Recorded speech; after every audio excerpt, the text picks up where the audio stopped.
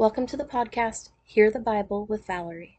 I will be reading out loud from my NIV Bible so that you can stream the Bible and listen in wherever you are at and whatever you are doing. I decided I wanted to read the Bible in chronological order instead of strictly cover to cover, so we'll jump around between books, but by doing it this way, we'll learn about the events in the order that they happened. I'm excited to have you join me today, so stick around at the end of the session for my contact information if you want to get in touch with me. But for now, let's go ahead and get started. Job 21. Job. Verses 1 through 10. Then Job replied, "Listen carefully to my words. Let this be the consolation you give me. Bear with me while I speak, and after I have spoken, mock on. Is my complaint directed to a human being? Why should I not be impatient? Look at me and be appalled. Clap your hand over your mouth. When I think about this, I am terrified. Trembling seizes my body. Why do the wicked live on, growing old and increasing in power? They see their children established around them, their offspring before their eyes. Their homes are safe and free from fear. The rod of God is not on them. Their bulls never fail to breed. Their cows calve and do not miscarry." Verses 11 through 20. They send forth their children as a flock. Their little ones dance about. They sing to the music of the timbrel and lyre. They make merry to the sound of the pipe. They spend their years in prosperity and go down to the grave in peace. Yet they say to God, "Leave us alone. We have no desire to know your ways." Who is the Almighty that we should serve him? What would we gain by praying to him? But their prosperity is not in their own hands, so I stand aloof from the plans of the wicked. Yet how often is the lamp of the wicked snuffed out? How often does calamity come upon them, the fate God allots in his anger? How often are they like straw before the wind, like chaff swept away by the gale? It is said, God stores up the punishment of the wicked for their children. Let him repay the wicked so that they themselves will experience it. Let their own eyes see their destruction. Let them drink the cup of the wrath of the Almighty. Verses 21 through 30. For what do they care about the families they leave behind when their allotted months come to an end? Can anyone teach knowledge to God, since he judges even the highest? One person dies in full vigor, completely secure and at ease, well-nourished in body, bones rich with marrow. Another dies in bitterness of soul, never having enjoyed anything good. Side by side they lie in the dust, and worms cover them both. I know full well what you are thinking, the schemes by which you would wrong me. You say, "Where now is the house of the great, the tents where the wicked lived?" Have you never questioned those who travel? Have you paid no regard to their accounts, that the wicked are spared from the day of calamity, that they are delivered from the day of wrath? 31 through 34. Who denounces their conduct to their face? Who repays them for what they have done? They are carried to the grave, and watch is kept over their tombs. The soil in the valley is sweet to them. Everyone follows after them, and a countless throng goes before them. So how can you console me with your nonsense? Nothing is left of your answers but falsehood. Job 22, Eliphaz. Eliphaz, verses 1 through 8.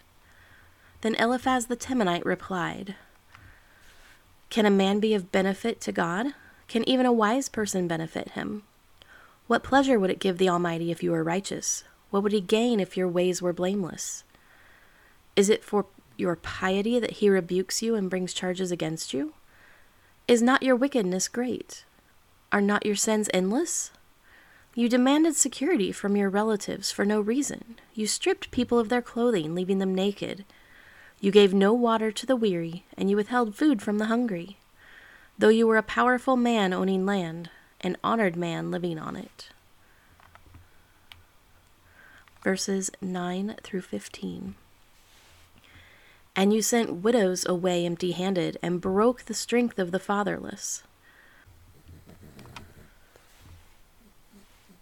That is why snares are all around you, why sudden peril terrifies you, why it is so dark you cannot see, and why a flood of water covers you. Is not God in the heights of heaven? And see how lofty are the highest stars. Yet you say, what does God know? Does he judge through such darkness? Thick clouds veil him, so he does not see us as he goes about in the vaulted heavens. Will you keep to the old path that the wicked have trod? Verses 16 through 20. They are carried off before their time, their foundations washed away by a flood. They said to God, leave us alone. What can the Almighty do to us? Yet it was he who filled their houses with good things. So I stand aloof from the plans of the wicked. The righteous see their ruin and rejoice. The innocent mock them, saying, surely our foes are destroyed, and fire devours their wealth. Verses 21 through 30. Submit to God and be at peace with him. In this way prosperity will come to you. Accept instruction from his mouth, and lay up his words in your heart. If you return to the Almighty, you will be restored. If you remove wickedness far from your tent and assign your nuggets to the dust, your gold of Ophir to the rocks in the ravines, then the Almighty will be your gold, the choicest silver for you. Surely then you will find delight in the Almighty, and will lift up your face to God. You will pray to him, and he will hear you, and you will fulfill your vows. What you decide on will be done, and the light will shine on your ways. When people are brought low and you say, lift them up, then he will save the downcast. He will deliver even one who is not innocent, who will be delivered through the cleanness of your hands. Job 23, Job, verses 1 through 10. Then Job replied, even today my complaint is bitter. His hand is heavy in spite of my groaning. If only I knew where to find him. If only I could go to his dwelling. I would state my case before him and fill my mouth with arguments. I would find out what he would answer me and would consider what he would say to me. Would he vigorously oppose me? No, he would not press charges against me. There the upright can establish their innocence before him, and there I would be delivered forever from my judge. But if I go to the east, he is not there. If I go to the west, I do not find him. When he is at work in the north, I do not see him. When he turns to the south, I catch no glimpse of him. But he knows the way that I take. When he has tested me, I will come forth as gold. Verses 11 through 17. My feet have closely followed his steps. I have kept to his way without turning aside. I have not departed from the commands of his lips. I have treasured the words of his mouth more than my daily bread.